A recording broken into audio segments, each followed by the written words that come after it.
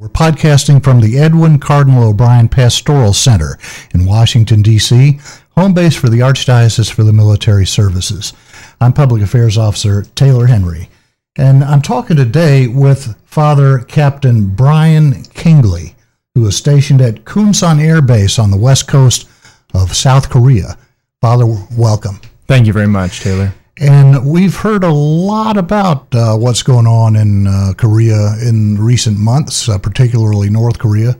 What's the sense there at Kunsan Air Base about what's happening on the other side of the DMZ? Well, I'm sure some of our audiences listening, they themselves have been stationed over there back in the day in the 60s and 70s and 80s and 90s, and they were practicing and they were ready for whatever happens, because as you know, North Korea and South Korea are never found peace. They're still in a state of armistice, so they did not have a peace treaty, and they're still declared at war. But nonetheless, there have been times where there's been a spike of activity that was created some hostility and really difficult times, and we're definitely in that right now. So we're on edge. People are on edge, but we're professional. We keep doing what we do, and as we always do. And but things are a little more tighter and a little more careful about what's going on right now. And have you found that this is a subject of some of your daily or Sunday Mass homilies? I wouldn't say that so much. You always preach the gospel, right? In season and out of season. I do think families are more worried. Friends are more worried. Families, I wish you weren't there. I wish you could be home. All those kind of things. I'm worried about you. I'm praying for you. And we definitely appreciate that. And you've been in Korea now for how long? 4 months. And things were not so settled when you first got there. Correct. So you kind of flew in and test under fire, right? Exactly. And speaking of test under fire, I think there was some sort of missile test or something right before about the time I was arriving. And we are recording this in Washington on Tuesday, September 5th. And just to give you some context, the listener out there in podcast land. And so have you had family members or Catholics come up to you and seek counseling about their concerns or worries? Has it come to that yet? I wouldn't say so. I mean, the concerns, to the guy on the ground or the girl on the ground, we do our job. We're ready.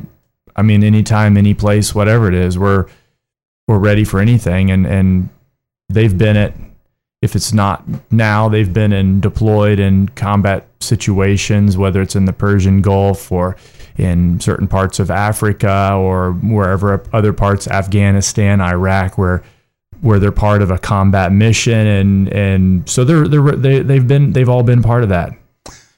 Have you been up to the DMZ yourself yet? I have been to the DMZ. There's I forget the joint security something. The area there's basically an area of territory according to the armistice that was a part of the kind of overseen by the United Nations. That there's an area which cannot be used for any kind of military activities between North and South Korea. And there's a small area where there's both North Koreans and South Koreans, and they're there to kind of observe and make sure that there's no missiles or people lining up for artillery or any kind of troop formations developing in that demilitarized zone, which is what DMZ is for, demilitarized zone. And I can tell you from my own personal experience, back in 1990, I brought my wife and two oldest children up to Korea. We went up to the DMZ. And even back then, it was tense day in and day out. There wasn't any direct threat as we have now of nuclear warfare, but this has been a tense region since the end of the Korean War back in... About 1953? Right, 1953. So, roughly. It's not like the men and women posted there aren't seasoned and skilled in handling tension. Well, Tell us about the chaplaincy in the Air Force. We have a shortage everywhere, in Navy, Army, and Air Force. We need more Catholic chaplains. Are you experiencing that firsthand out in the field? Are you overworked? I think every priest is overworked, right? Right. Have you met a priest that said, No, he only works 4 hours a day or something like that? No, not in the military nor in civilian life. If he only worked 4 hours a day, it's probably his vacation or holiday or day off or something like that. Right. Kunsan Air Base, obviously I can't speak about a lot of, too much details, but I can say it's a remote assignment. That is, there's no families there. There are no families there. So it's only airmen and civilians who are there to support the mission. So it's very much a show up, a lot of exercises. You practice, you're ready to go. And without getting into, obviously details of operations, it's very much ready. As we say, we're ready to fight tonight. And so you have daily mass there? I do, yes. And how many? Sunday mass. Sunday mass. You find a lot of Catholics in the Air Force who are attending day in and day out? More Catholics should be attending, but father in the local civilian parish and father working on the carrier is probably in the same boat too, where he knows there's Catholics in the parish that aren't going like they should. I would tell you that the Mass is absolutely invaluable to the Catholics who come and experience the Holy Mass and receive communion and listen to the Word of God. I've been, of course, other than Korea, I've been in Africa many times, the Persian Gulf multiple times, and been places where they had Mass once a year, for Christmas or Easter, and you see the look in their eyes when they've been waiting a long time for the Holy Eucharist. Yeah, we need to keep these servicemen and women in our prayers. It's hard to understand the luxury we have of being able to go to Mass here in this country anytime we want, any day, any Sunday. And these men and women who are defending our country go weeks, months at a time without ever seeing a priest, much less being able to receive the Eucharist. And I suspect you've probably had some conversations with airmen and others about the value of the Mass in their lives. Exactly. Can you share with us some of the conversations you've had, some of the things that they say about the Mass and the sacraments that are important to them? Things like, this made my deployment. I was deployed, and you being here for Christmas, not just me personally, but because as a Catholic priest and bringing the sacraments, confession, and the Holy Eucharist, bringing that to them, Jesus came to them on that deployment, and some people have expressed that they were able to finish strongly their deployment. It gave them the strength to go on, almost like we say viaticum, the Holy Eucharist. You're the last time you receive it, for your death. It's for the way. And so they almost receive that knowing, hey, I have Mass now. I receive communion. The next time will be with my family, God willing, in a month or 2 months or 3 months. And so that for them has to be their viaticum, communion for the way, until they can be reunited with their families. And what about the Koreans? I don't know how much contact you have with the Koreans in Kunsan. The base is fairly remote, I suppose, or is it? It's remote in the sense it's small and doesn't provide a lot of support that would be needed for families and things, spouses. We do have some contact with Koreans, of course, because Koreans and Americans, they work. This is a mission they work together in. We have a mission, and that we would if called to defend them and ourselves, we would work together in this mission. So we work together. There is a fairly strong Catholic tradition in Korea, correct?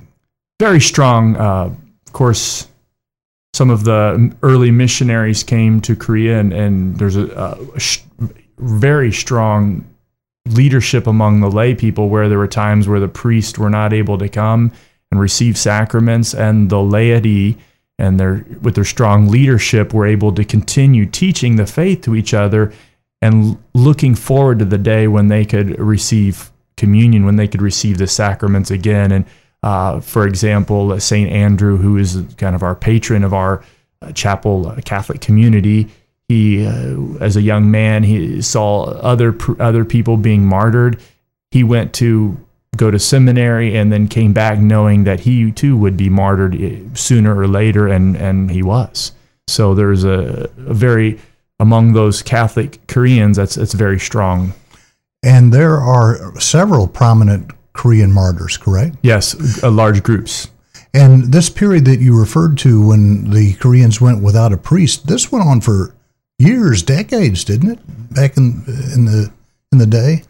I don't know the exact details on that, but I'm going to learn some of those. We're planning some pilgrimages, like a little day to go to a shrine or a place where a Korean martyr was executed, or one's buried, or their birthplace, or where the first baptism occurred. Those kind of places where we're organizing, or I guess I'm organizing some pilgrimages. We can't really do whole like retreats, but we're going to do some getaways for the day and take some airmen to kind of discover the source of that Korean faith and the martyrs. As Tertullian says, the blood of the martyrs is the seed of faith.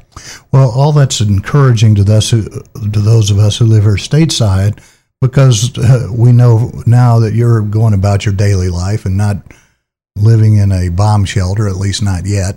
And so maybe there's a hope that the U.S. and North Korea won't come to blows. By the way, what do they call priests in Korea? Everywhere I go, if they see in uniform and they see the cross, they'll say, they'll ask you if you're 목사님 or 신부님.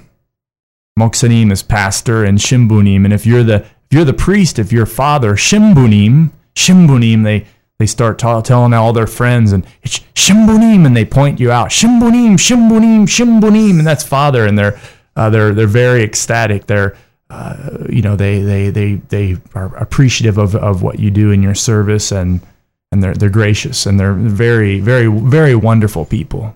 I love the Koreans. Well, that's wonderful, and it's interesting to be learning the language, which I'm sure you're learning more than just the term for pastor, right? Right. And how's that coming? It's difficult. Well, any of the Asian languages are completely about as different from English as you can get. I mean, there's no common alphabet. The sounds are not what we're used to. So you're starting from scratch, learning how to talk, right? Correct. And do you ever say Mass in Korean? No, maybe if I had a little longer time there, that could be something to work towards, but it's a little stretch to try to get to say Mass. I hear you. And what is your tour? Do you know how long you're going to be there? Because it's a remote tour, it's a year. So they switch us in and out in the year. So you'll be there at least a year. Is possible they could extend it for another year? Correct. Gotcha. We serve at the pleasure of the military. Understood. Well, what is what do you tell folks? How do you counsel people about this imminent threat from the North? What do you tell yourself?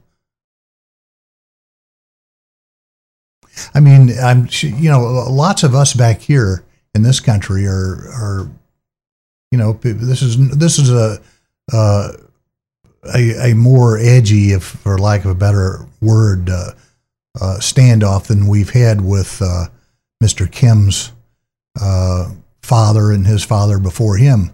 This is about as tense as I can remember it. I'm 60 years old. I'm not old enough to remember the Korean War, but it's about as tense as I can ever recall with North Korea right now.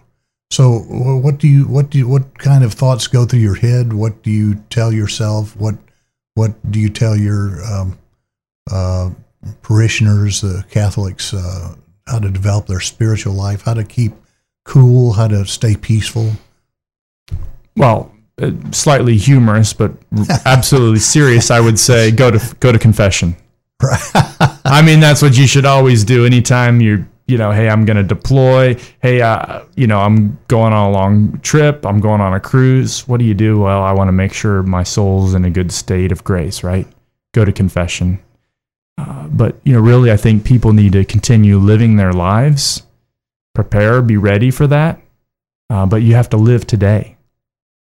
Make sure, scriptural things. Don't go to bed angry, right? Make sure live today in prayer and joy, and do the things that you should do every day.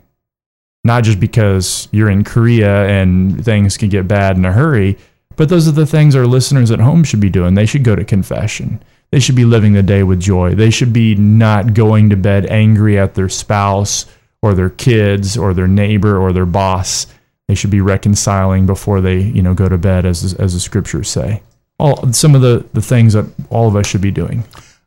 Do you'll be going back? When are you headed back? We're in Washington now. You're going back in a few days? Yes, in a few days. And so are you looking forward to going back, or do you dread it?